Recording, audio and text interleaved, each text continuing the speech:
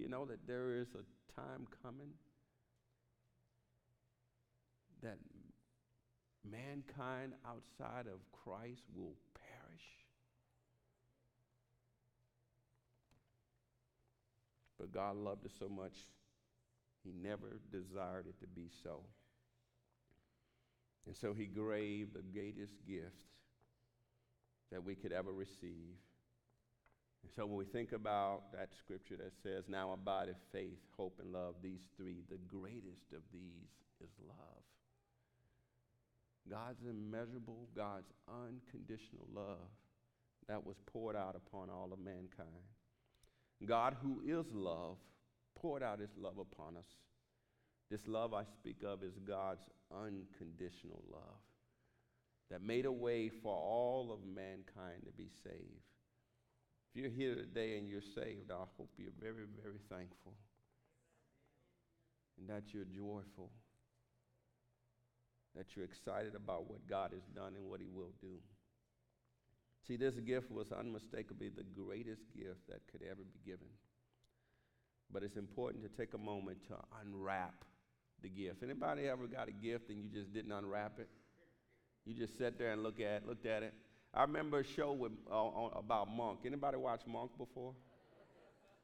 Monk's wife gave him a gift before she passed away, and he didn't open it for like 15 years.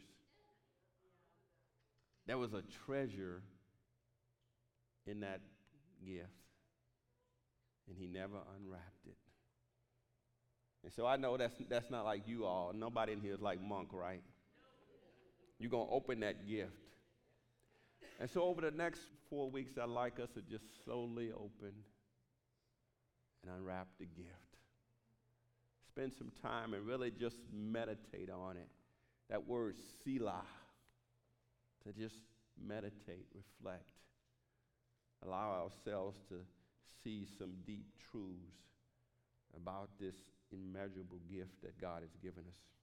This gift that was given for us, that came to live with us, that is now given to us. And if we believe or accept God's gift, lives in us. So let's just take a moment, if you wouldn't mind, as we just meditate on a few questions here as we think about the theme, God's greatest gift. Why would God send such a special gift for us? Let's think about that for a moment. Then maybe the follow-up question be, what was God trying to do for us? What was he trying to do through it all? See, what I'm reminded of and I think about is when someone is getting a gift for someone, when I go and try to look for a gift for Melissa, I think all of us and most of us spend time thinking about what's the best gift that we could give for that person. We might spend a little bit of time thinking about the person themselves, what they like, what they need, what are the things that they're missing. And then we put a little bit of time or even as much time into the wrapping. Anybody that like to wrap? Like to kind of, and so we spend time putting it in the right package, preparing it. And maybe we even spend some time thinking about how they're going to react when we give it to them. Anybody been there? And so we spend this time all before actually giving the gift, in preparation of presenting it at the right time, at the right place, maybe even the right setting. Some of you men here that's proposed to your wife, you had to get just the right place, location, time.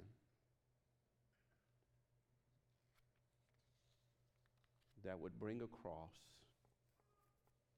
your heart's desire to give such a blessed gift to the one that you love.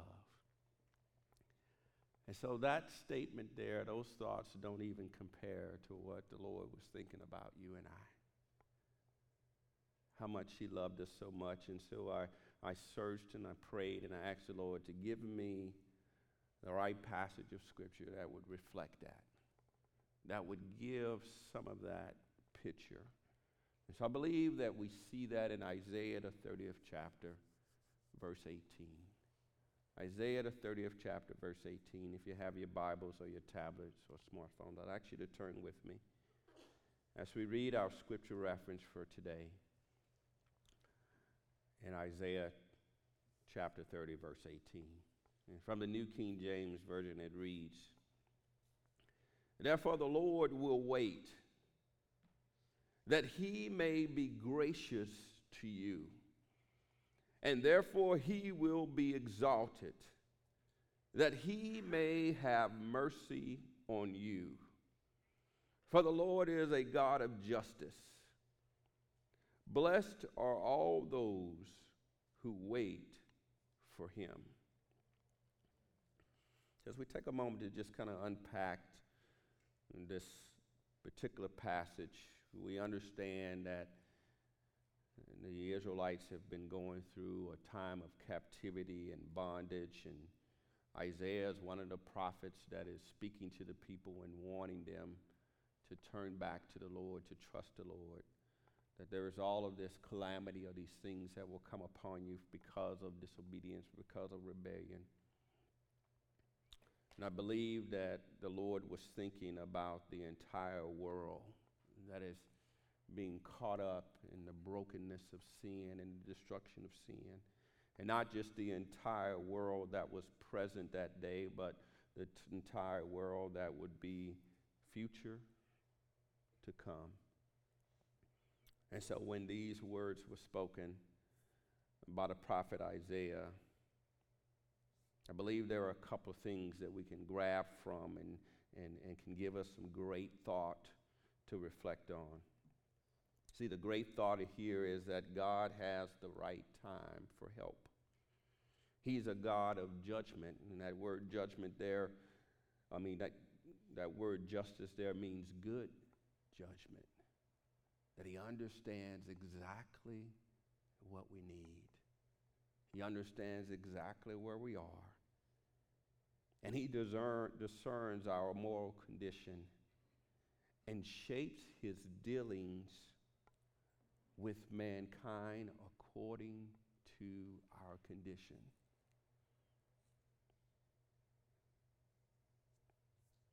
And he's waiting. And his waiting is not passive, but is active. It's full of work to fit us to receive his grace at the appointed time and the appointed place. The very best gift that he could have for us. He gives and allows just the right medicine we need to heal and to fix all of our problems, all of our pains, all of our woes. Even whether it seems good or not so good, that he waits, he's active. We go through some things in life, we go through some struggles, we ask the question, why? Why me, God? Why am I going through all of this? Why did you allow this to happen? He means it all for our good.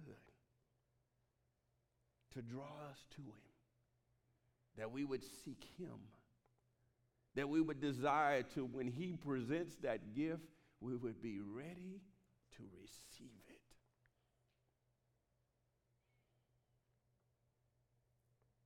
See, it says, blessed are all those who wait for him. Blessed are those who turn to him and trust him to be their God, and we his people. But I tell you, the significance of this passage is wrapped up in a dilemma that God has, and that God had. See, there's this dilemma that's going on. See, and let me just explain it a little bit. If God punished man for his sin, man will die and go to hell.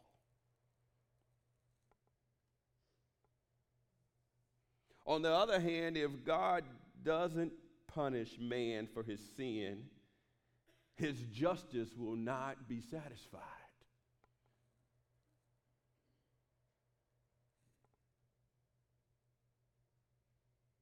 God has this dilemma.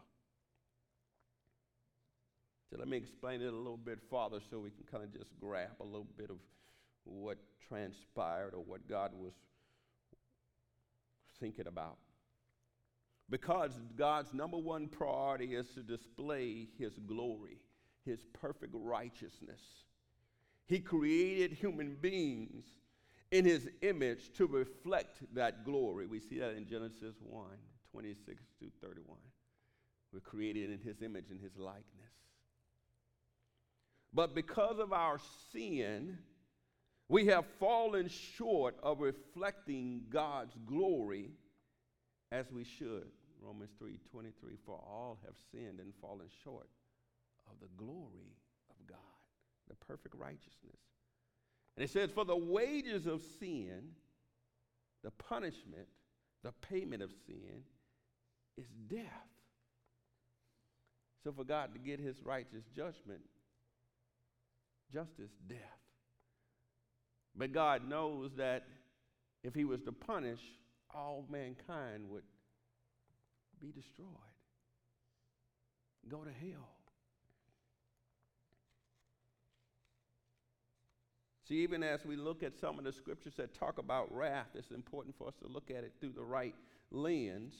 Romans 1:18 in the ESV version tells us this, for the wrath of God is revealed from heaven against all ungodliness and unrighteousness of men. So look at that passage very clearly, saints. It doesn't say the wrath of God is revealed upon mankind or on men, but on unrighteousness and ungodliness that unfortunately men do. But his wrath was never intended to be on man, but always on that ungodliness and unrighteousness, because he is righteous and holy, who by their unrighteousness suppress the truth.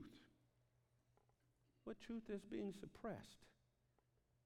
The truth that you were created, that you were made in his image and his likeness. You were made to display his glory, the brightness of his glory. And it's kind of like tinted windows. Anybody got tinted windows or have tinted windows in their vehicle or seen it before? When you have those tinted windows, you can see that somebody is in that vehicle, right? But you can't see them fully and clearly. That's the way unrighteousness does. It suppresses the glory of God that was created in us. To be able to see his glory. God hates that. Because you were created for that very purpose. Shining lights of his righteousness. Look at John 3:36. It goes on to say, whoever believes in the Son has eternal life. Whoever does not obey the Son shall not see life, but the wrath of God remains on him. See the emphasis on that. That reminds us that it was the wrath of God because of God's wrath upon unrighteousness and unholiness. It remains on every human being that has not believed upon the name of Jesus Christ, has not trusted in Jesus. We know this because God spoke these very words to Adam and Eve. He said, at the moment you eat of it, you shall surely die. It wasn't his desire, it wasn't his plan, moment they disobeyed, this suppressing of the truth began. It remains on everyone that has not trusted and received his gift. But it's so important that we talk about the solution. We hear the dilemma, we hear the problem. God's justice will be satisfied. God's desire that man wouldn't die and go to hell. God said he would become our substitute. See, it's important that we grab hold to that, because sometimes if we can get the wrong picture and we can think God is this mean and hard God. God became our substitute. He would take the sin of mankind upon himself in the agony and blood. A righteous judgment and substitute for sin.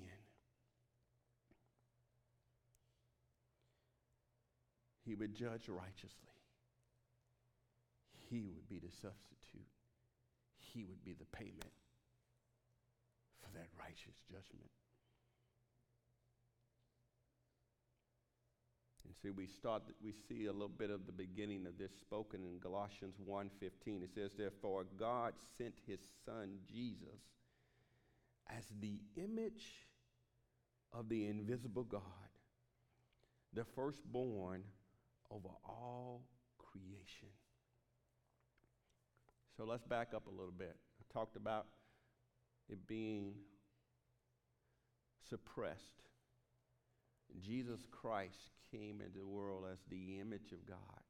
Just like we were created in the image of God with glory, and we were fearfully and wonderfully made, Jesus came into the world as the image of God without sin,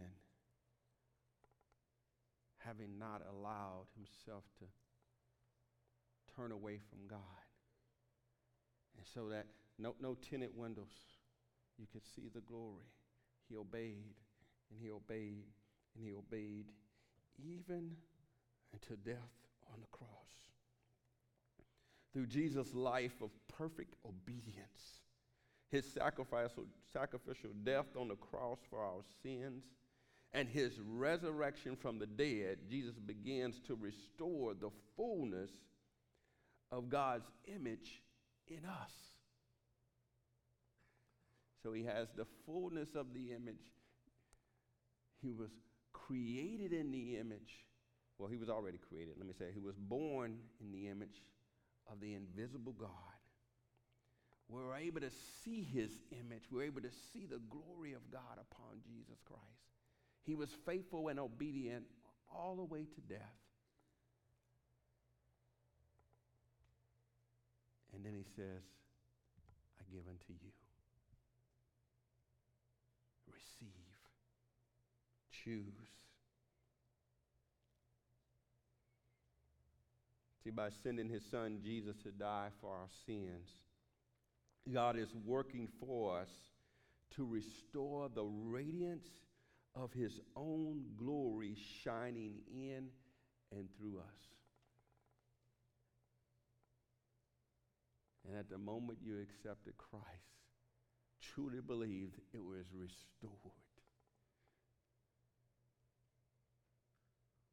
You still got this flesh on that dampens it for man to see it a little bit, but not for God. Do you know when God sees you, it's like radiant? It's just like his glory shines from you. It's beautiful. It's radiant. Because you've allowed Jesus to be the Lord of your life.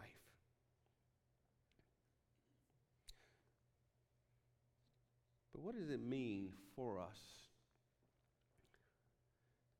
You heard Elder Jonathan use the word propitiation.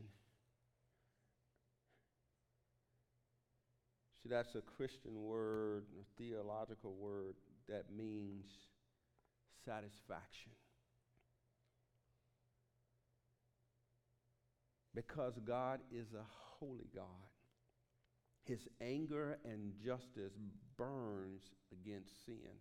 Not against you and I, but against sin. And he has sworn that sin will be punished. So the word propitiation carries the basic idea of appeasement or satisfaction, specifically toward God. It satisfies God. And so there must be a satisfactory payment for sin. And so we see that coming to clear in Romans 3:24, verse 25. Paul talks about it. He said, being justified freely by his grace through the redemption that is in Christ Jesus, whom God hath set forth to be a propitiation through faith in his blood. In other words, God established it. He put it in order. He predetermined the way. And Jesus Christ said it himself. He said, I'm the way, the truth, and the life. No man comes to the Father but by me. Why? To declare his righteousness for the remission of sins that are past through the forbearance of God.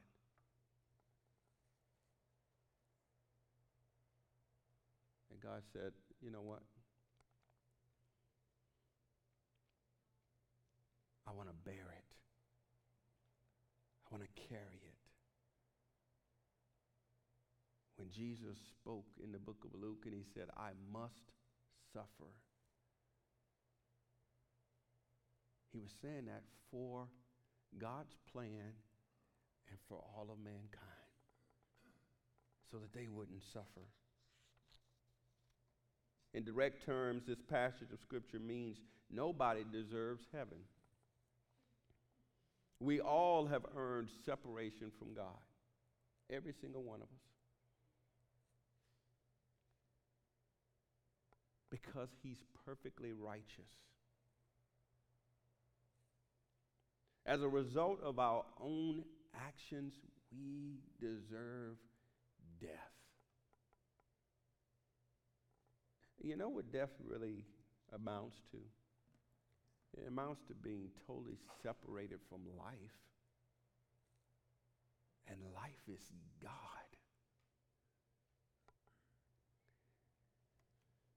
So in place of our requirement to make payment or restitution for our sins in order to make things right, someone else made the payment.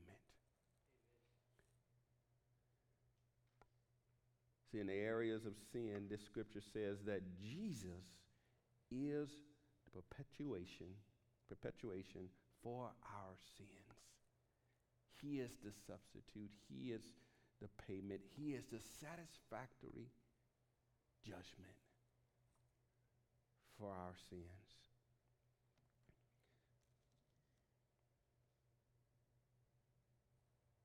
And so we get to see something. We get to see the outworking of God's love.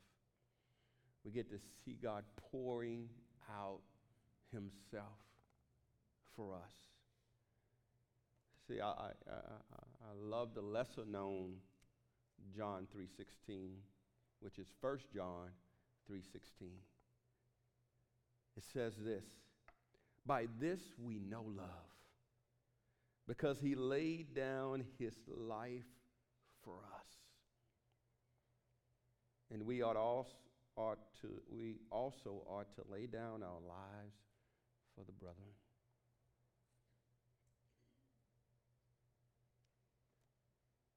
This is how we know how much God loves us, how much he spent time preparing, getting it ready. See, the reality of it is God went through many hundreds and thousands of years trying to convince people that he loved them, that they needed him. And over again, we see how the sin had just came to steal, kill, and destroy. And God, in his anguish, said, my spirit shall not be long with man. So he started thinking about how can I draw them, how can I restore them, how can I save them.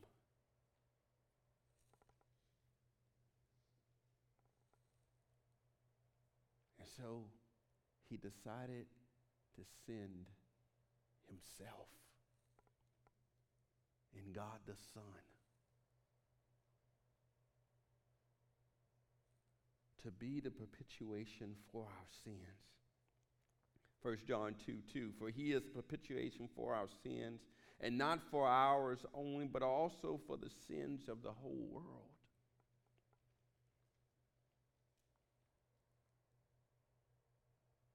Because again, God didn't want to pour out his wrath, desire to pour out his wrath on mankind. 1 Thessalonians 5:9, for God has not destined us for wrath, but to obtain salvation through our Lord Jesus Christ.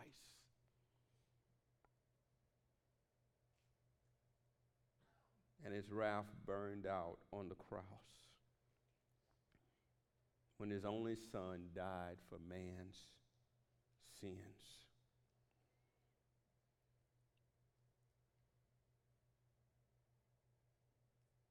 And they wrote in Scripture, this is love. No greater love than this, than a man lay down his life. 1 John 4:10, in this is love.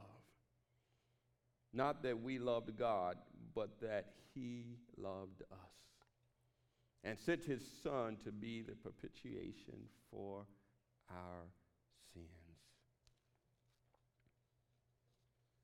I hope you've been convinced, because we've said the word over and over again, the substitute, the acceptable payment. For God so loved the world that he gave his only begotten Son, that whosoever believed in him would not perish, but have everlasting life. You know, God didn't stop there. God continues to operate for us. Just like the testimony we heard. I believe most of us, if not all, could get up here and give a testimony of what God has done for you. How he's been for you and not against you. How he continues to wait for us. How he's patient, long-suffering. How he's active. He's not a passive God. He neither sleeps nor slumbers. He's always on the throne. And he continues to be for us and not against us. Maybe you've gone through some hard times. Maybe you've gone through a situation that you don't understand.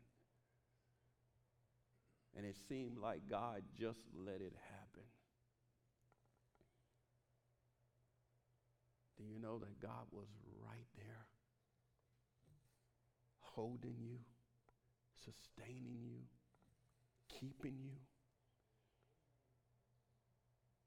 Because the devil's not playing. He wants to kill you. He wants to utterly destroy you to where it makes it so you didn't even exist. But God, in his immeasurable love for you and I, said not so. So remember in the beginning I talked about taking time to give the perfect gift at the right time and wrap it just right. See, God has planned this out for all of us.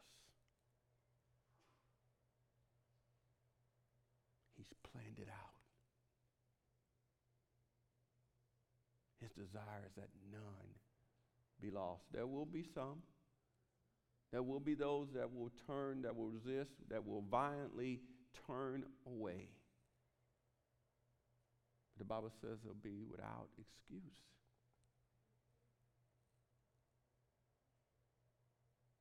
Because God is making a way for you to come to him. That when he brings it before you,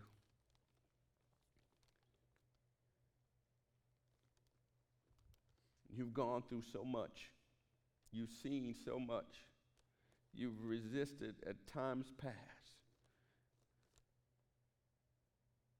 That something on the inside of you says, I need it.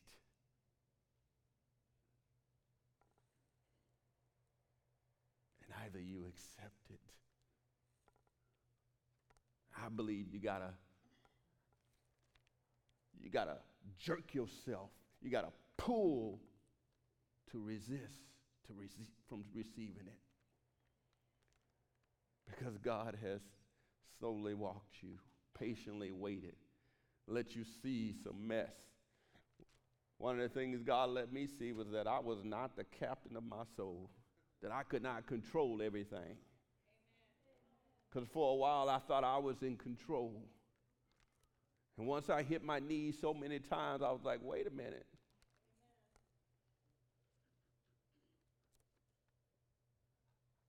I came to the realization I had one foot in the grave and another one on the banana peel. And if I went around the wrong corner or slipped or didn't watch, it was going to be over. But he caught me. And he presented it to me. See, he saved me from a lot of close encounters. Can I get a witness? And then he said, would you receive the greatest?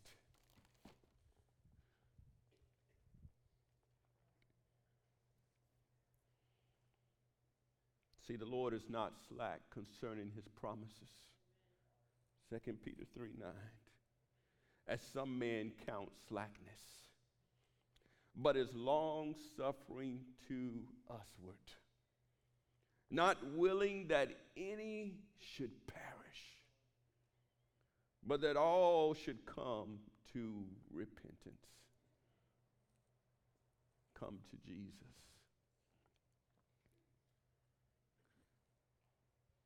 He did it for you and I. He knew that not only that we were dead already in our trespasses and sins, but that it was going to kill us. And we would no longer have an opportunity for life.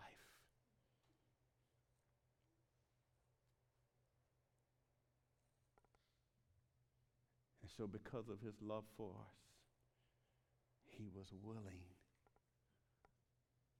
to sacrifice himself for us. And so let's be thankful. Let's give him praise. Let's never have a moment where we forget that very point. If it wasn't for God on our side, where would we be? He's a good, good God. And when you have that moment of saying, I don't understand, this seems hard, shake it off. Stir up the gift that's within you. Remind yourself of how good he is. For he loved you. He sent his only begotten Son, the greatest gift, so that you wouldn't perish, so that I wouldn't perish, so that they wouldn't perish, so that none would perish, and that we all would come into the saving knowledge of Jesus Christ.